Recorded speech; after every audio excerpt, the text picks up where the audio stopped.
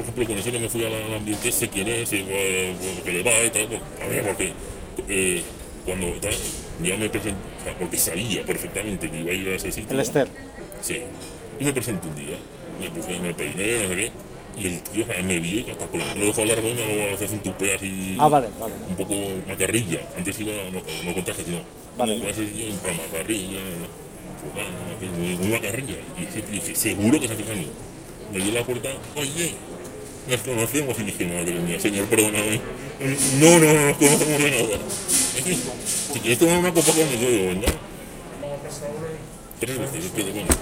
Pero bueno, la segunda y la tercera ya te conocía. Pues sí, pero que no. A ver, sí que me conocía, pero no me identificaba con de dónde era. Y con Enrique Ester, ya te digo, llegué hasta llegar a subir a su casa. Y el tío quería, mira, le dije, es que yo soy un poco tradicional, sí, pero le eché un morro de cambio.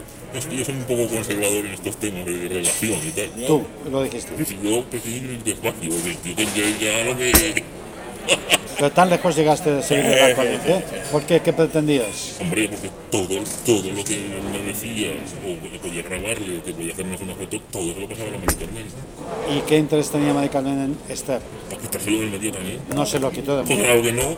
¿Hasta dónde llegaste que él se propusiera? Me invitó a cenar un día y me intentó emborrachar, cosa que no pudo, porque. En el restaurante. No, en su casa. ¿Y cómo se vistió en casa? ¿Se quitó el ropa y todo? Sí.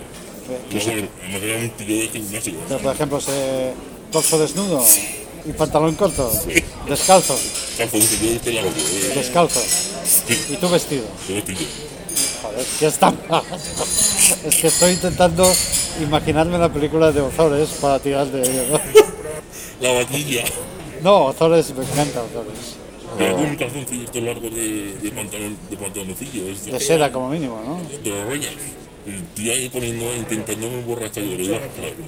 Entonces se puso el peor que yo Qué fuerte. contándome cosas. Que había tenido oye, yo sí, yo me la cura, haciendo la cura. Pero él sabía que tú sabías que él era cura. Ah, Me decía que era periodista. Pero sí.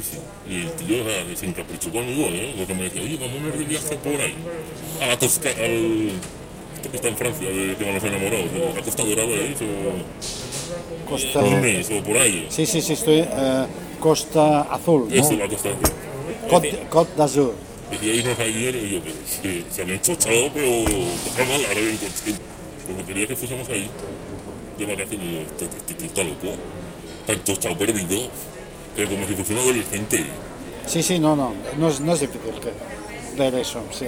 Por eso lo que más indigna de todo el tema es el agravio comparativo.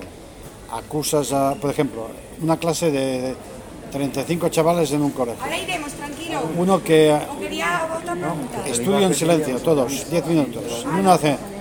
¡Achum! Castigado a casa una semana. Y el otro, en cambio, está escuchando música y se oye. Y a ese no le hacen nada. Profesor, es decir, es un agravio comparativo, ¿no? Entonces, es lo que ha pasado aquí, es lo que indigna. Y eso demuestra a todas luces que hay una inquina y un odio ¿a qué?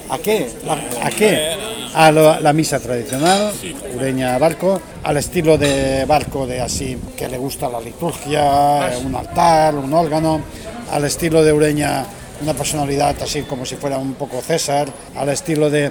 Pero esos son rasgos humanos de cada uno, ¿vale?